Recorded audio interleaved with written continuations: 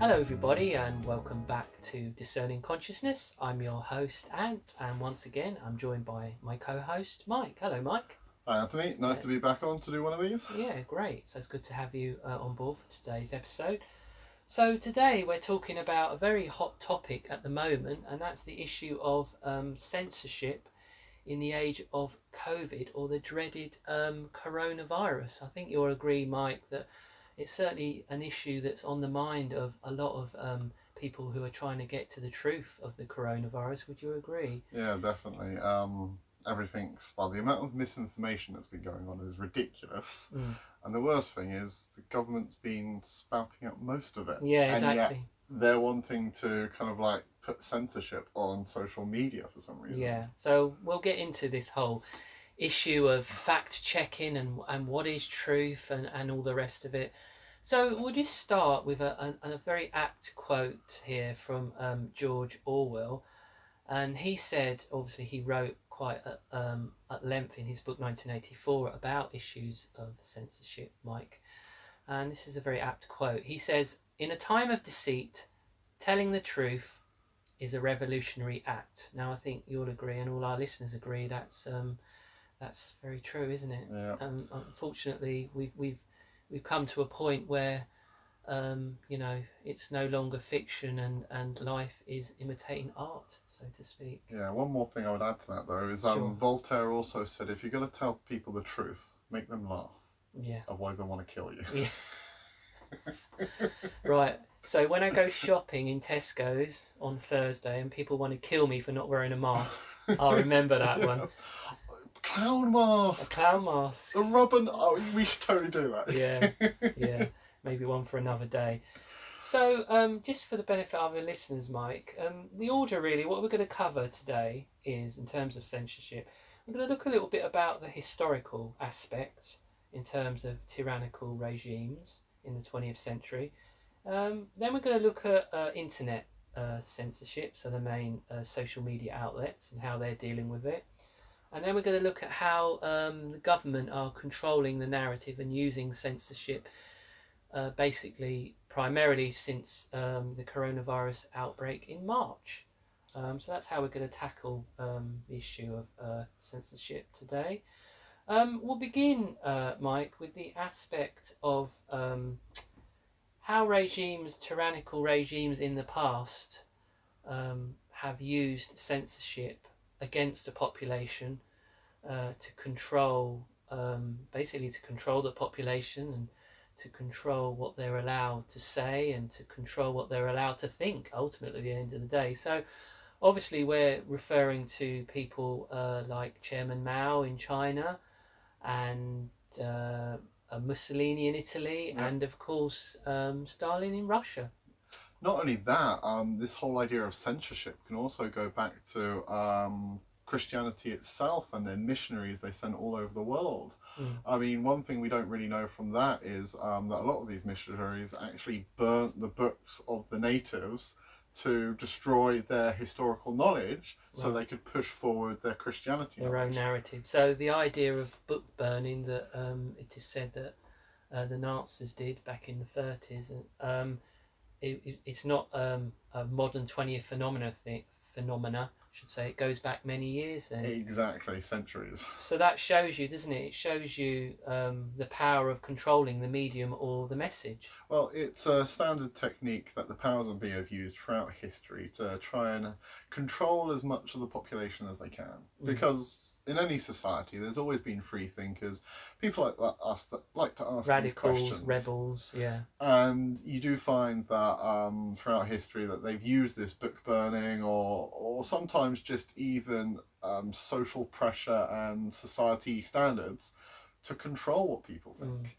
So for example, we can see in terms of social norms, the government and the authorities obviously want to make it more and more, and this is true in countries around the world, Mike, that it's normal to wear the mask. That is the socially accepted norm. Now, we all know it's unacceptable, but this is again what we've spoken about before on Discerning Consciousness, how it's not direct application of power or control from the authorities. It's where the public or the people police one another. Exactly.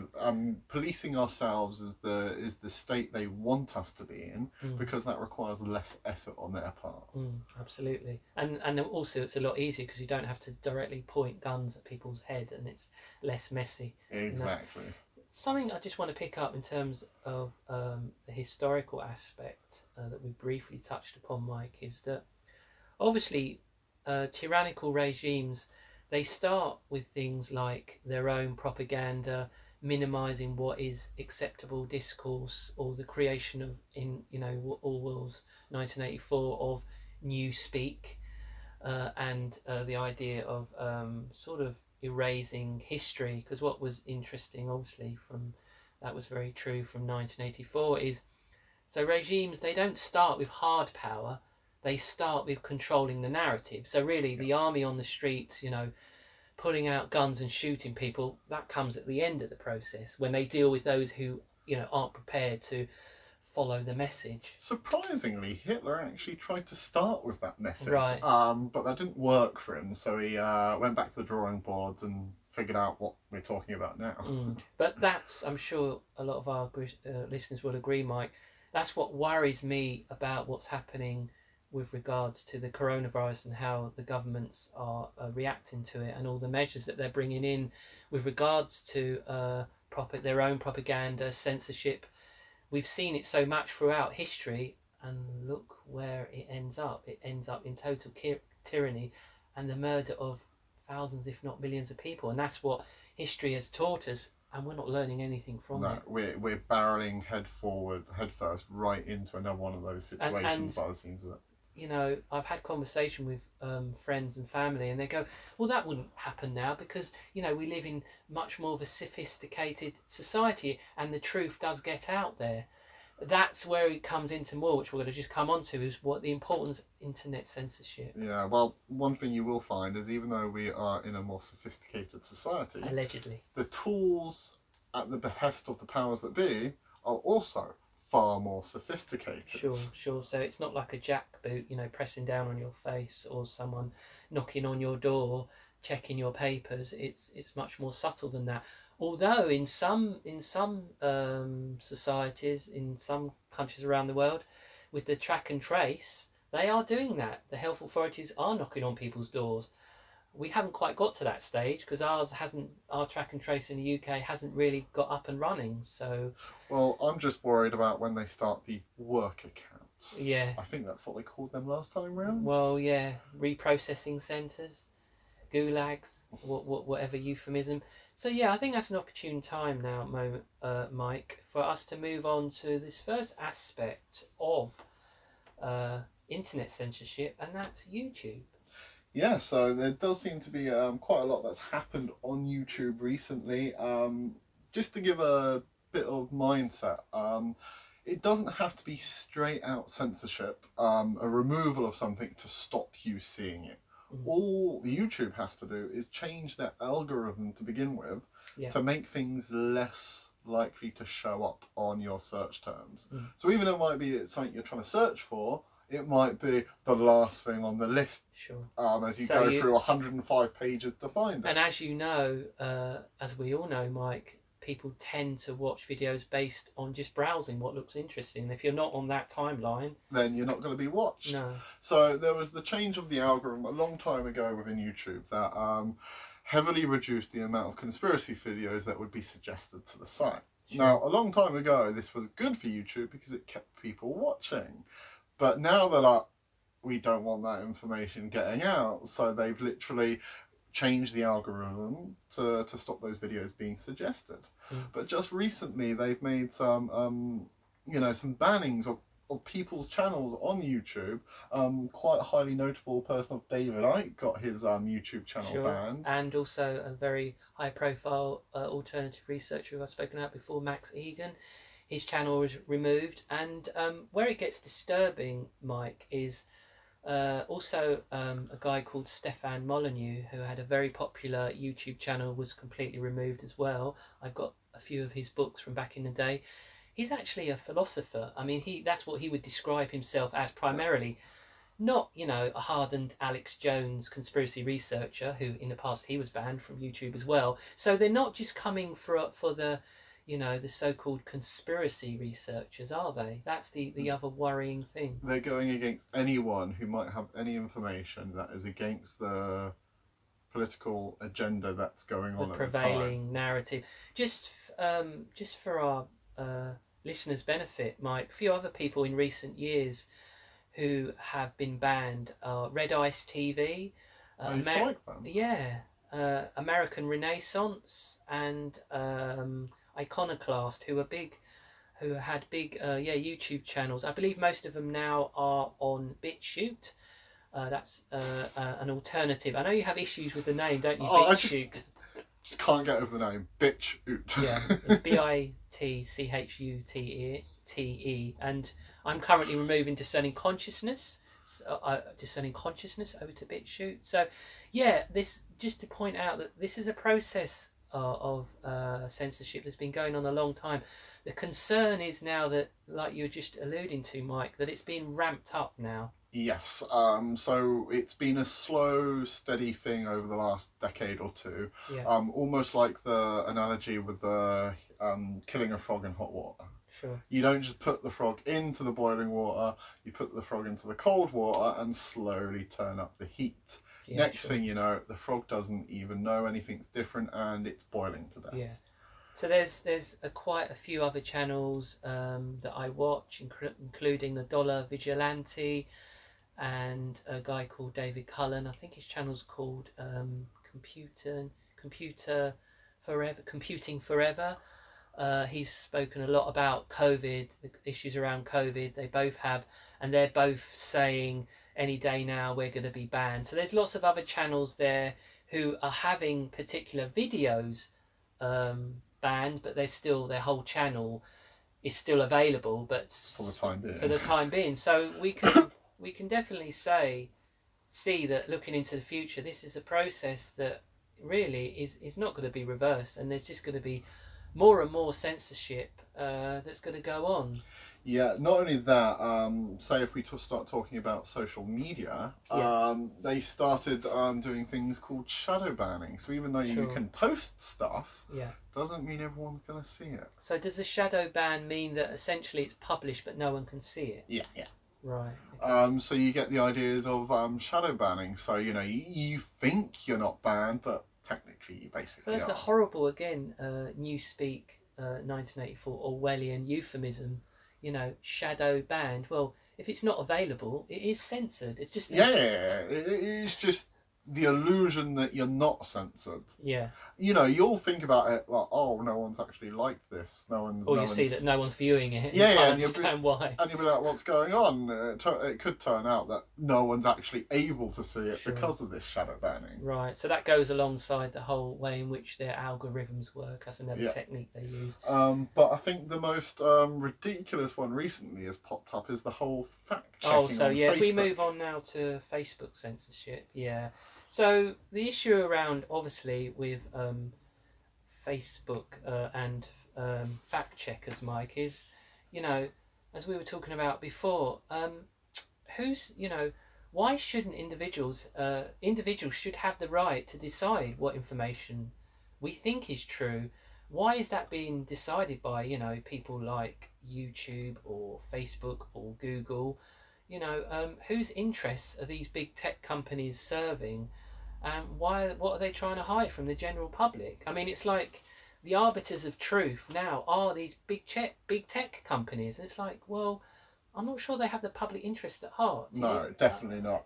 I mean, the funniest thing I found about the whole fact-checking thing is the Wayfair scandal that came out a couple of weeks ago now. Yeah.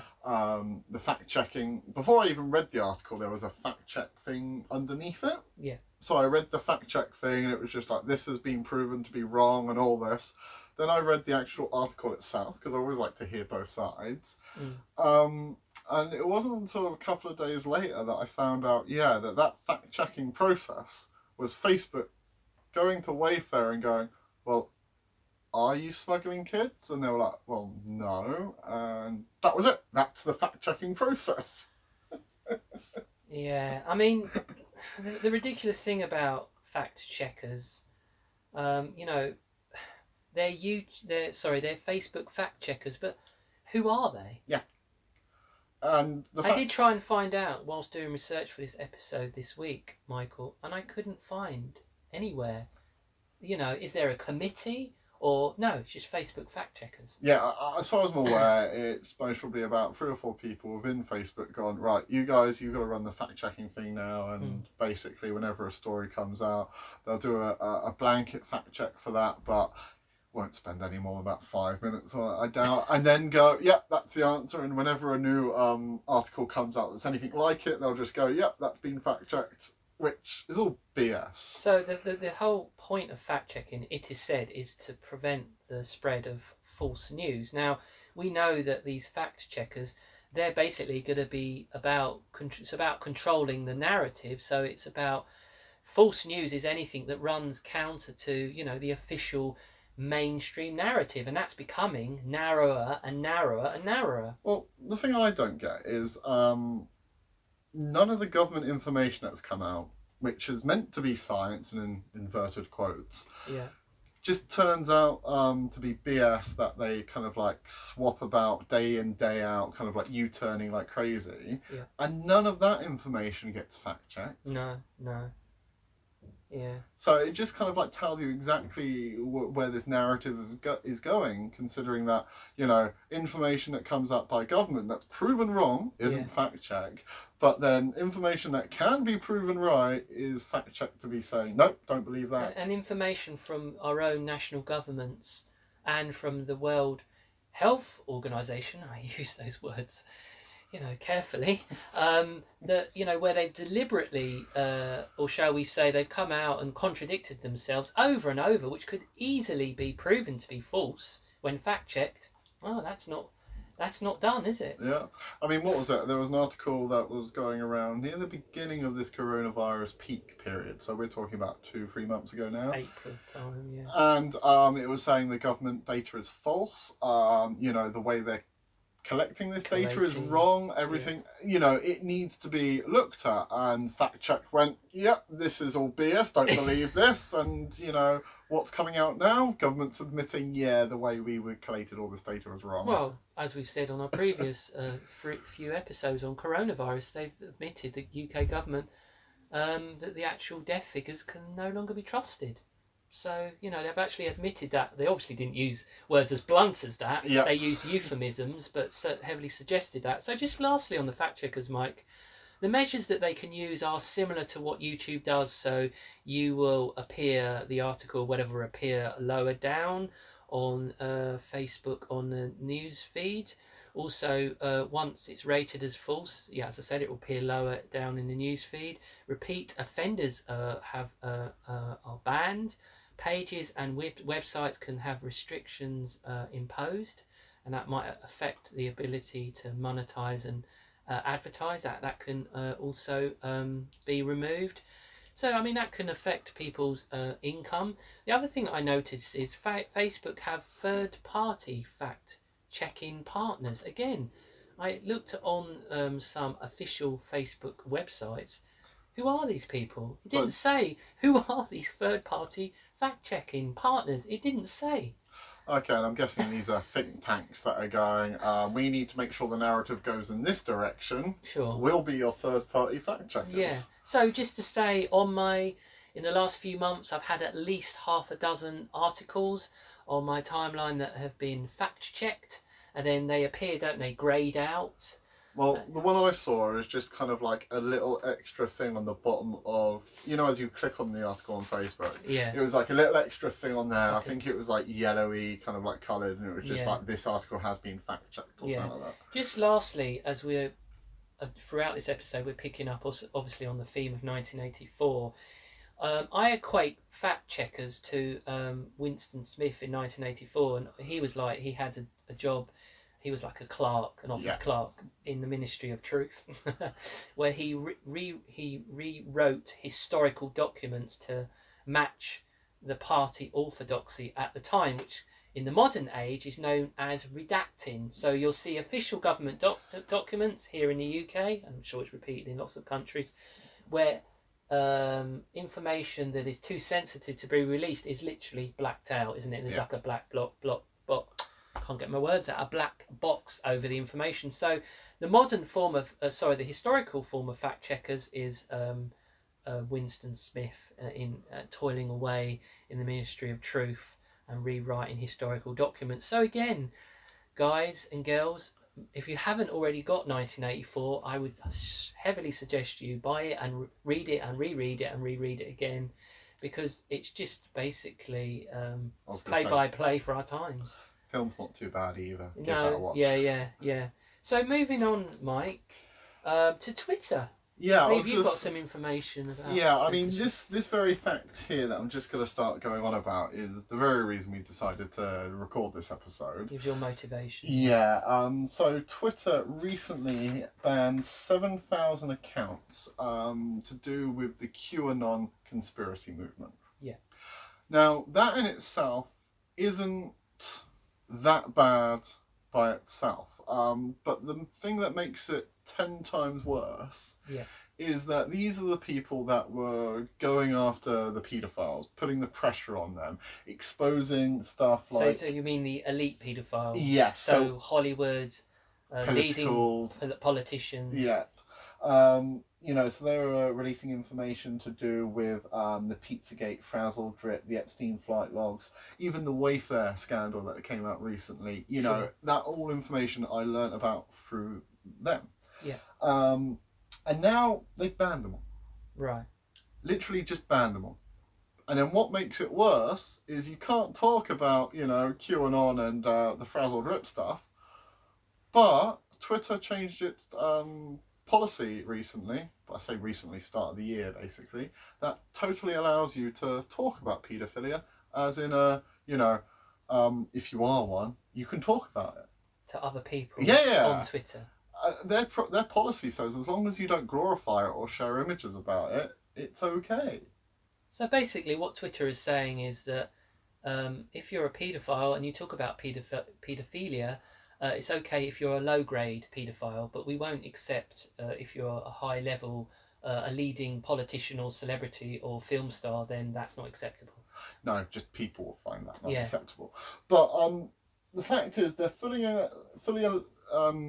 pushing this, and I find it's kind of like the whole narrative again, because there's so many elites in Hollywood and politicians all around the world who are paedophiles, who are trying to grow a certain level of an acceptance towards that within society. And I believe that this whole banning of QAnon, who are trying to expose all this, to ban them, but then you can still talk about what they were trying to go against.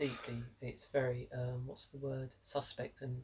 Well, I just find it deeply troubling. Yeah, it is, and it's so hypocritical. It's typical of our times, and I believe another disturbing thing you've got there is it an organisation that's, whilst we're on the theme of paedophilia, that are trying to change the very definition of paedophilia itself? So this has been going on for a long, long time by the sounds of it. So the more I've been researching into it, you can go back, the furthest I went back to is at least the 70s, with an organisation known as the Pi Foundation. Right. Is that an acronym for anything? Yes. So this was known as the Paedophile Information Exchange. Is it a UK-based organisation? As far as I'm aware, it was. So it doesn't exist anymore, because it came around in the 1970s, it went down in the 1980s, but its whole purpose was to try and make paedophiles more acceptable in society, and also lower the age of consent. Right. So I'm glad they disappeared and, don't have any, standing today, but it's almost like they've come about in a different guise these days. Yeah. And using different phrases to try and help promote their cause. Yeah. So the latest ones I found about was a phrase called MAP, or MAPS. Right. Which stands for Minor Attracted Persons. Good grief.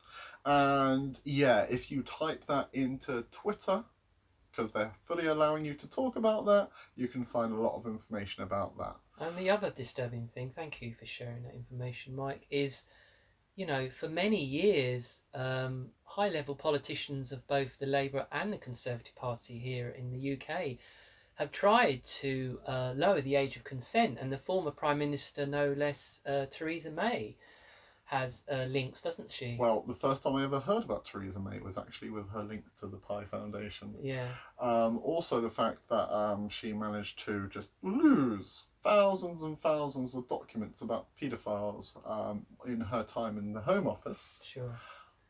Makes you think, doesn't it? Yeah, it does. Something that's just popped into my mind about censorship and Twitter, in the very fundamentals of how Twitter is constructed, in that it's limited characters, how many characters you can use. Yeah. Isn't that a form of censorship in and of itself? That's why I've never really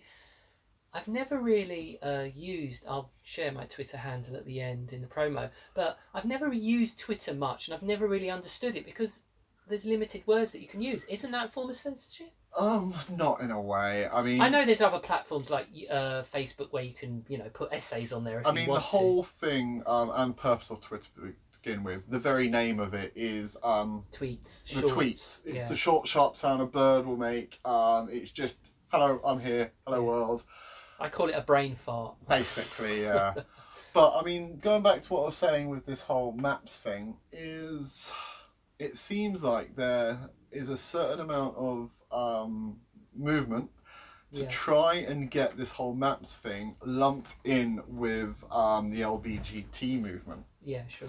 Now, everyone I know in the LBGT movement is like dead against this, Sure. but if you look at the internet, there has been attempts over the past couple of years, by the looks of it, to try and get them lumped into the same group. Yeah. So again, if you just look at the internet, you'll see what I mean there. Yeah. Just lastly on social media and internet censorship, Mike, an issue really, why I think the government and the authorities during this time are so keen to censor content. It's not just coronavirus, but it's also, as we've seen in recent years, and statistics prove, a lot of people are moving away from mainstream news sources, aren't they?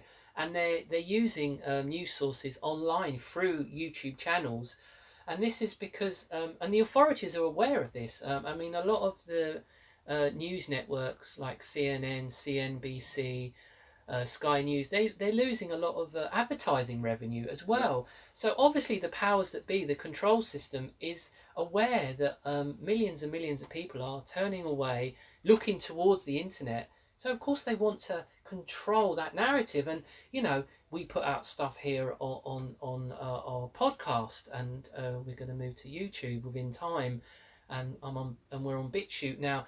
I mean, everyone's a potential journalist and broadcaster, and that's what the system hates. It's like, at the moment, it's whack-a-mole, or putting the finger in the dike. There's all these sources of information. It's easy to control the mainstream, as we've seen with coronavirus, because all these mainstream news channels are given this one message, because it all comes from Reuters news agency, which means one, root, one. And that's why I think there's more and more censorship, because people do not trust the government. They do not trust the mainstream media. So that's why I just think we're seeing more and more censorship, not just of conspiracy sites, as we said earlier. What do you think about that, Mike? Yeah, well, totally get you. I mean, I've stopped watching mainstream TV for a long time now. Yeah. Mostly everything I watch is either on YouTube or Netflix. Same here, yeah.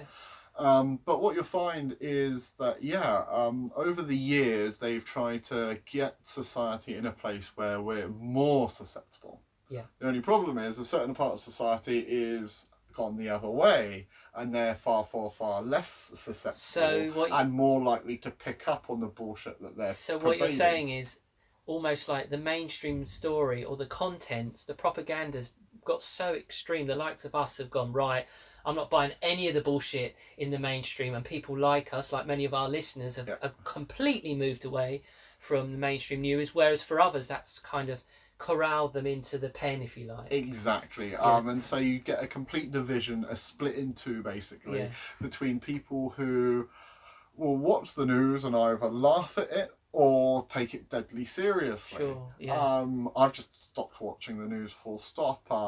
I normally look for you to tell me what's Yeah, going on at the I moment. normally send you links, don't I? Yeah. It's like, have you heard this? I was like, Yeah, oh yeah. my I haven't seen god. the news for 2 weeks. So it is going that way, and yeah, where the phrases they use within the news have Yeah. got far more easier to unpack and go, well, actually, you said that, but aren't you meaning this Yeah, with I that mean, it's phrase? becoming, the coronavirus coverage is becoming less within the mainstream, less nuanced, more based around propaganda, more just about, right, well, we know a lot of the people watching this are so susceptible to propaganda, we're just going to ramp it up. We don't care. We don't care if we lie. We don't care, you know, if the information is contradictory. I was going to say, you've just reminded me of something. The amount of posts that I've seen on Facebook going around where it's just like, this person didn't believe in the virus. They went to a COVID-19 party. Now they're regretting it. Now they're relenting because they've actually got the bogeyman virus. Yeah, I've seen lots of that. Just lastly, before we move on from social media and the internet, Mike, I just want to share with our listeners that if you're not aware of this huge online alt media phenomena that is QAnon, I'll share a link to a really interesting article that goes in depth, and there's a video going around about, you know, taking down the cabal, which is a lot of kind of information around what is said to be happening. Now, I think Mike and I are on the same kind of hymn sheet. We're kind of in the middle. It's not that we believe it or disbelieve it. We think, well, it's an interesting phenomena.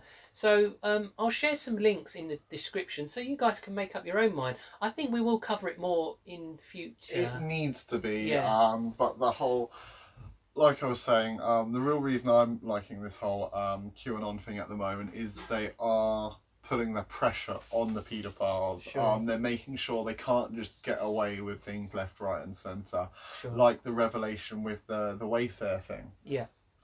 You know, keeping that pressure on them is stopping them from being able to do whatever they want, whenever they want. Yeah, so even, I agree, Mike, just quickly, so we should move on.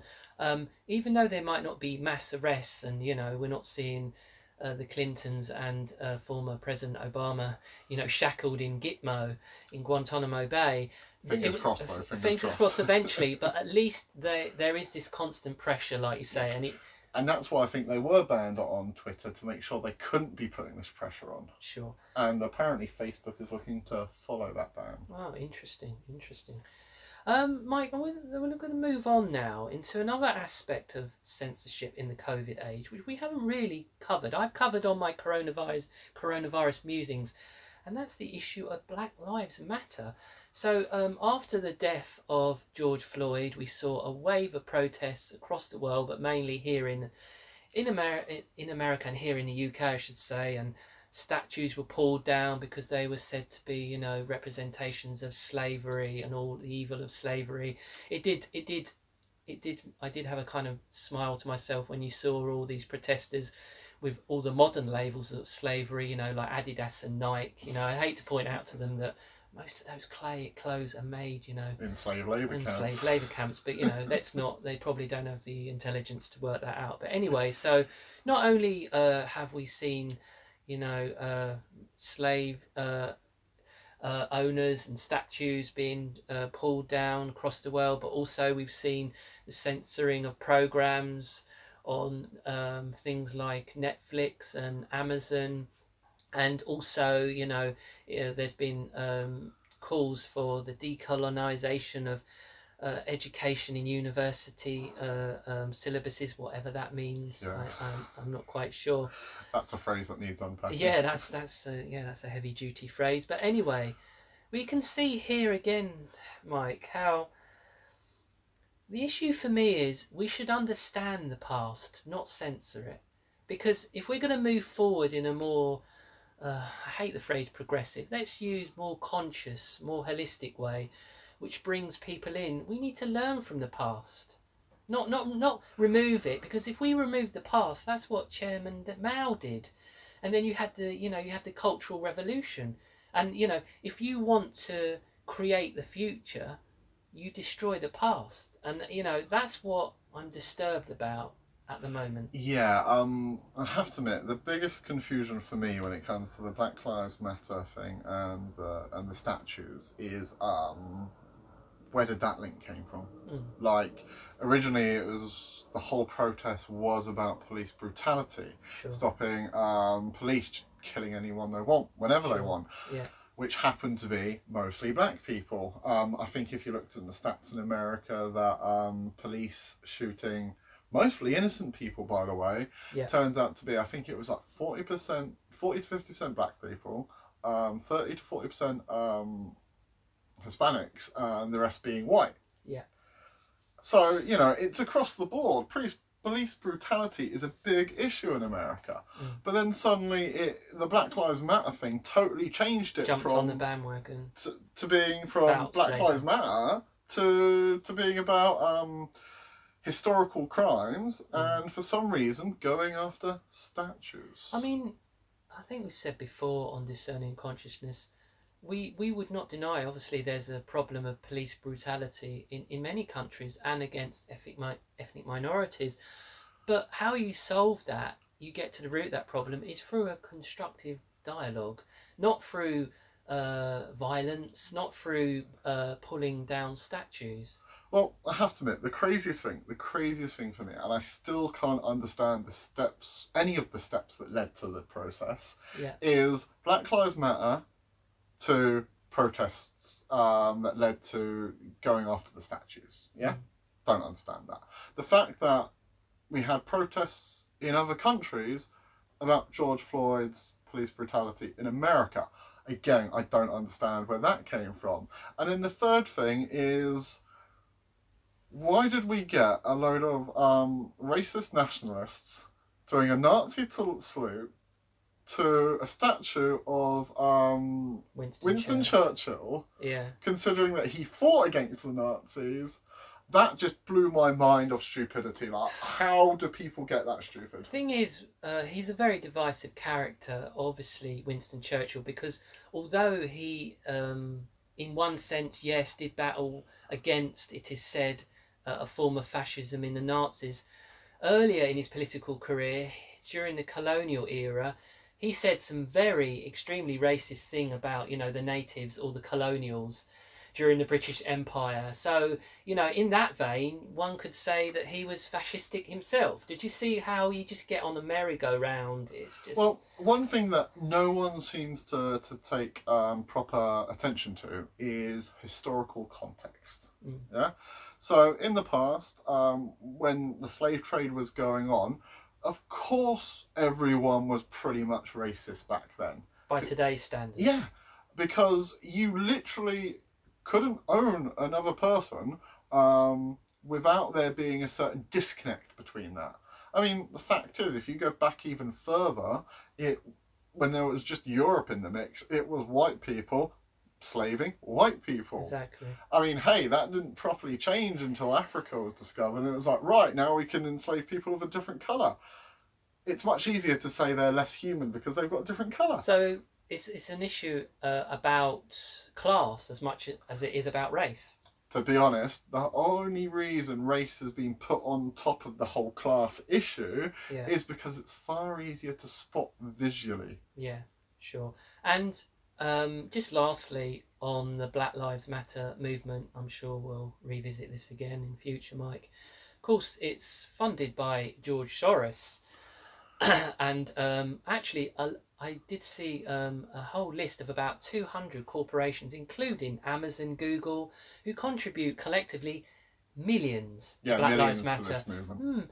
You know, George Soros, the corporate world, big tech, do you think they have any interest in promoting minority rights? So again, we see how modern societies are destabilized is by promoting minority rights. So this is what, don't get me wrong, you know, minority groups in a lot of societies, there are issues that need to be addressed, but basically what happens is the corporate world and the controllers of society, they manipulate the anger that minority groups feel against the system, and then they just channel it into their own agendas. Yeah. Oh, by the way, Yeah. One last thing I want to say about Black Lives Matter is if you really believe in that movement, just go to their website and read it says Her Story. Right. I think it was a kind of like play on words with history, if you know what I mean. Sure. But if you read that, you'll notice there that it doesn't say anything about black men. No. It's all about promoting an LGBT transgender movement. Right. Yeah. Sure. So the fact that this whole Her Story thing says all about we want to destroy the nuclear family, we want to kind of like do all this. Not once does it say it supports the rights of black men in that. So if you do support this movement, just have a read of that and then tell me what you think of the movement. And the other interesting thing, in the last couple of days, the Formula One driver Lewis Hamilton, who's been at the forefront of promoting Black Lives Matter here in the UK at races beforehand, he's standing, on one knee and encouraging all the other Formula One drivers to do the same. Bizarrely, whether it's true or not, you don't know, do you, with these stories, whether they're true. But anyway, he's apparently come out and shared some stuff on Twitter about people, saying that they would never trust Bill Gates, they would never want to take Bill Gates' poisonous vaccine. Now he's being criticised for that. Oh, really? So it's quite interesting that it's okay when Lewis Hamilton comes out and promotes Black Lives Matter, but when he shares a story on Twitter about the evils of Bill Gates and his vaccine, he gets criticised. Now, doesn't that just tell you? Well, the other thing was Terry Crews. He came out against Black Lives Matter. Well, it wasn't against it. It was just making sure it's on point. Yeah. Doesn't get confused with itself. Yeah, sure. So it was like, right, so if it's about Black lives, let's make sure Black lives do matter. One of the biggest things that's killing black people at the moment is other black people. Yes. So he said that on a mainstream news. He was having a conversation with someone else who literally couldn't understand what Terry Crews was saying, apparently, because apparently that's not what Black Lives Matter is about. No, it's again, in terms of censorship, the whole Black Lives Matters meme, I hate using that phrase, but it's good for this kind of short form, is a very narrow definition of what it means to be black. And there's many leading black figures media figures in the UK who've come out and said, I'm not a victim, I'm a black British person, I'm proud of my black heritage, whether it be African or Afro-Caribbean, but I'm partly British as well, I'm proud of that. I'm not a victim of society. I realise there are issues of racism in this country. A lot of issues, not just this country, all across the world. As we said, in the States, with police brutality against black people. But what individuals like that are pointing out is there a tendency to make black people victims. That's the negative aspect of Black Lives Matter. And as they've also said, to group all black people into one category, isn't that racist? I mean, in a way, to say that all black people are one category, well, no, they're like brown people and white people and magenta pink people. Each one has a different character, a different personality. That's where, again, it's Orwellian in that Black Lives Matter, actually, when you drill right down to it, it's actually quite racist. Yeah. It's racist against white people, and it's actually racist against black people because it groups them all into one category, which is insulting, and it victimises them. Well, I heard, I saw a brilliant interview with, what's his name? Morgan Freeman. Yeah. And someone was asking about, so how do you think you can stop racism? And he literally just responds with, stop talking about it. Exactly. Yeah, I've seen that on Facebook repeated. Yeah. Stop referring me as a black man. I'll stop referring you to as a white person. Yeah. Let's move on past the colour of someone's skin. The reason why I believe, a bit of a controversial view, that Martin Luther King Jr., the reason why I believe he was assassinated, because towards near the end when he was killed, that's what he was talking about. Yeah. Initially, it was about, quite rightly, raising the issue, especially in the Deep South, as we know historically in America, brutality against black people. But he went on to say, no, it's also an issue of class and how the system is oppressive to those who are said to be the lower classes, and that's when he got killed, because he went off script. He went off message. Well, I have to admit, this happens not just from kind of like a racial colour thing. This happens in any minority group whatsoever. Absolutely, whatever it is. Their rights are suddenly different to what I would consider to be normal human rights. It's No. like, gay rights, aren't they considered under normal human rights? No, exactly. Yeah. You don't have to have a special version of rights for a special subsection of society. I agree. Because that very mentality is kind of like discriminatory in yeah, that's the word I was looking for. And I just believe, sorry to get a bit deep, but I just think that just being born a human being, we have rights. I just believe that we have inalienable rights. And just lastly, to finish on this matter, it does seem at the moment that this group that the system has decreed has the biggest amount of rights is trans. The whole trans group, they now trump everyone else's rights. I don't understand why. And then we get into the whole field of it's almost becoming like the tyranny of the minority. I mean, it's bizarre. It really is bizarre. I think it's all to do with a psychological thing of like, well, I've been oppressed, so to make myself feel better now, I must oppress you. It's like, feel my pain. You must feel my emotional and psychological pain. Yeah, getting your own back rather than actually healing yourself. From a shaman's perspective, yeah, it's project that pain onto other people. Yeah, sure. It's certainly a thorny issue, and I'm sure again it's another one that we'll revisit. But it is very interesting because there's so many agendas playing out. Yeah. So in the last section, Mike, I just want us to go on to British context really and censorship in terms of how the government are controlling the narrative. So we see this through the way in which they're trying to label so-called anti-vaxxers. Boris Johnson's called them nutters, and the Health Secretary Matt Hancock has called anti-vaxxers. He said they are toxic individuals. So we can see how already they're trying to build this narrative ahead of inevitably vaccines, that those like us, and probably like lots of our listeners, who don't want to take the vaccine, we're not given that choice. So we're being censored from having that choice not to take it.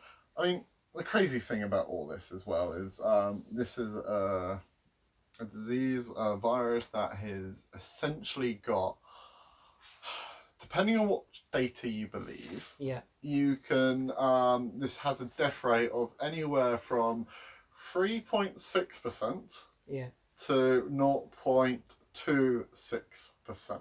Right. As far as I'm concerned, a death rate. Yeah, a death rate of that. Mortality. Anything with a death rate of that level, I'm just like, do you know what?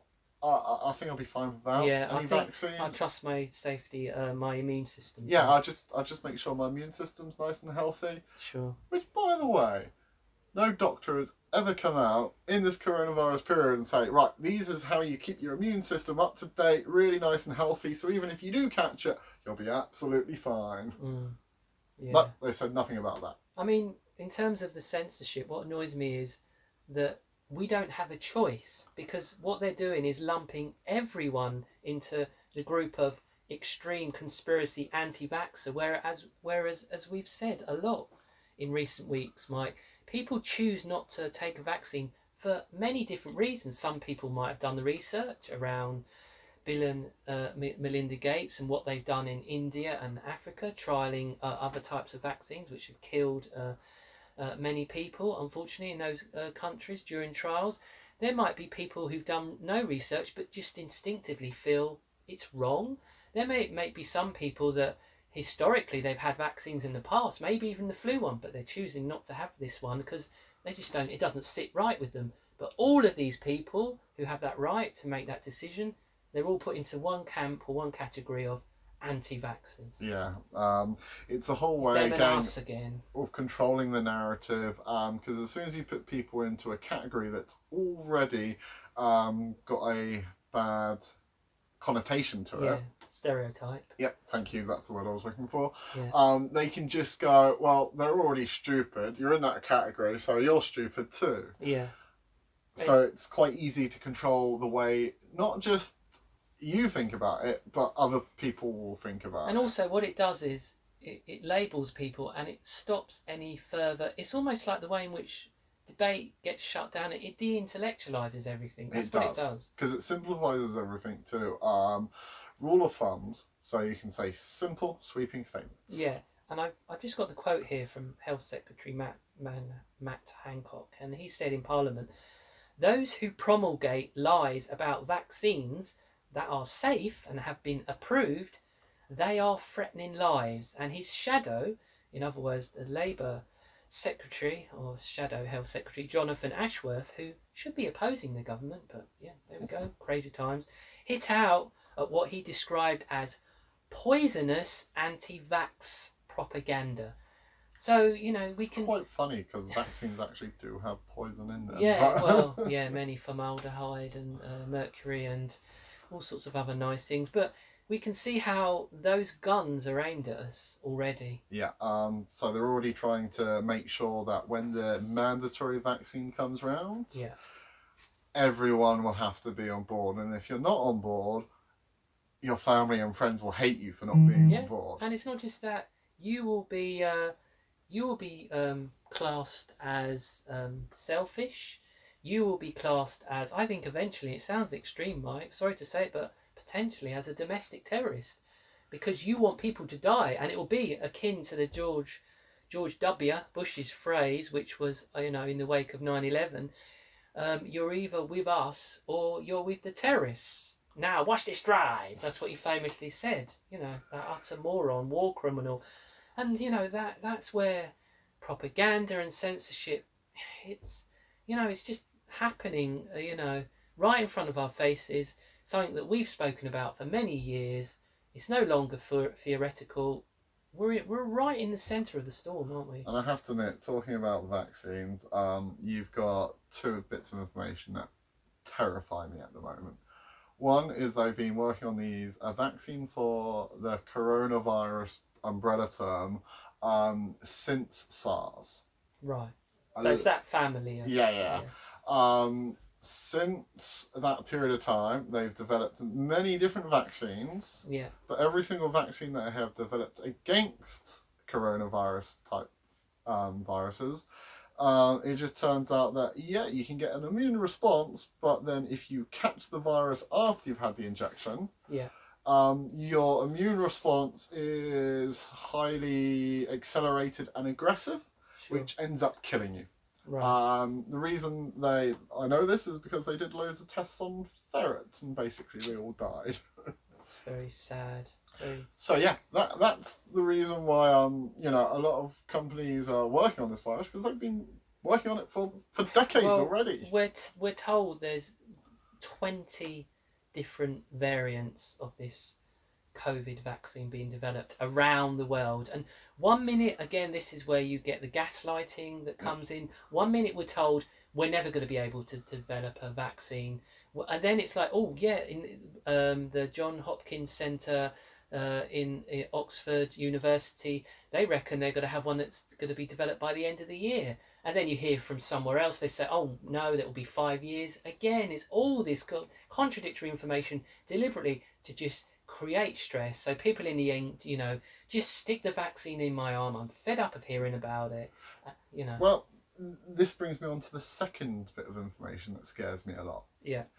And when you tie them two together, it really does. And so the second part is that Boris Johnson has essentially put in an order for 90 million vaccines for coronavirus. And do you know what the source of that is from? It was on some sort of news site. Right. But anyway, so it's been reported he's ordered 90 million. Yeah. Problem is, country has only got about just over 60 million people in it. Yeah. So why has he ordered essentially 50% more vaccines than he actually needs? Yeah. It makes me think that, you know, he'll put the first 30 million vaccines out there and go, oh shit, this was a dodgy batch. Sure. You know, sorry, we kind of like either hurt you really badly or you're suffering illness. And then they'll go, well, don't worry, we've still got another 60 million vaccines that we can use. So we've got the real stuff, the juicy stuff that does the business. Yeah. So, yeah, basically what works out to be a 45-50% increase on the number of vaccines actually needed to cover the entire country. Yeah. That is, yeah, it's just ridiculous. So I think we're coming up to the hour now, Mike. So I think we'll round things up. And you know, it's been a fascinating discussion around censorship and the these mad COVID times we're in. But it's extremely dangerous and worrying times that we are in, and I only think it's going to get more and more extreme. Oh, definitely. I can't see them pulling back on the censorship. I think they're going for this, much heralded second wave, and then the rollout of the vaccines. And I just think any siren voices online that go against that, I think they're going to be shut down more and more. And I don't mean to spread fear, but I just think that's inevitable. I think they're running scared. I think it demonstrates their lack of power. But at the same time, the way they're implementing these censorships, they're getting people to want it. Exactly, to demand it. I mean, the fact is, this 7,000 accounts linked to the QAnon being banned recently. Yeah. Most people are going to be turning around like, well, they're a conspiracy nose. So exactly. Good, they're gone. Exactly. As soon as all the information is going to be coming out about the vaccines, like, don't take it, it's going to kill you, it's not good for you. People are going to be like, yeah, can we get that stuff banned? Yeah. We don't want to hear that. It's literally going to be... it's quite simple psychological manipulation, really. I mean, for some reason, I always imagine it in a way of the prequels in Star Wars. Right. When it's just like, so this is how democracy dies, with thunderous applause. Yeah, unfortunately. Yeah, so the way they are selling the censorship to, let's just say, the layperson who doesn't necessarily know about the conspiracies, yeah, they're going to buy it hook, line and sinker, and not only ask for it, demand it. Of course, yeah. Yeah, exactly. You won't need any government legislation for those types of people. And yeah, that's where we're worried things are going to be going, because you can definitely tell with the division with the masks. Yeah. Yeah, that have been going on, and the whole kind of like push about, oh, you don't wear a mask, you must be wanting to hurt people. Yeah. Then that's the dummy run for the rollout of the division that we'll get with the vaccines, no doubt. Yeah. So I just finish, Mike, on the promotion stuff. So if you want to follow me on Twitter, I'm at discerningcons3. That's how you can find me on Twitter. On Instagram, I'm at CoolAnts72. And if you want to follow me on Facebook, it's Ant Insuli. That's my surname. It's INSULI. So thank you all for tuning in today. Can't even get my words out, Mike. We've invented a new Orwellian word. And thank you, Mike, for a fascinating discussion. It's been really interesting. I always really enjoy talking about this stuff with you. Interesting and slightly scary, all at the same time. So just lastly, for our listeners, please do, if you've enjoyed today's show, please do share it on all your own platforms. And if you want to keep up to date with the latest content on Discerning Consciousness, please do press the follow button on the Podomatic site. So we'll just leave you, as always, with these wise words. Remember, folks, if you're not in control of your consciousness, then someone else is. Bye for now.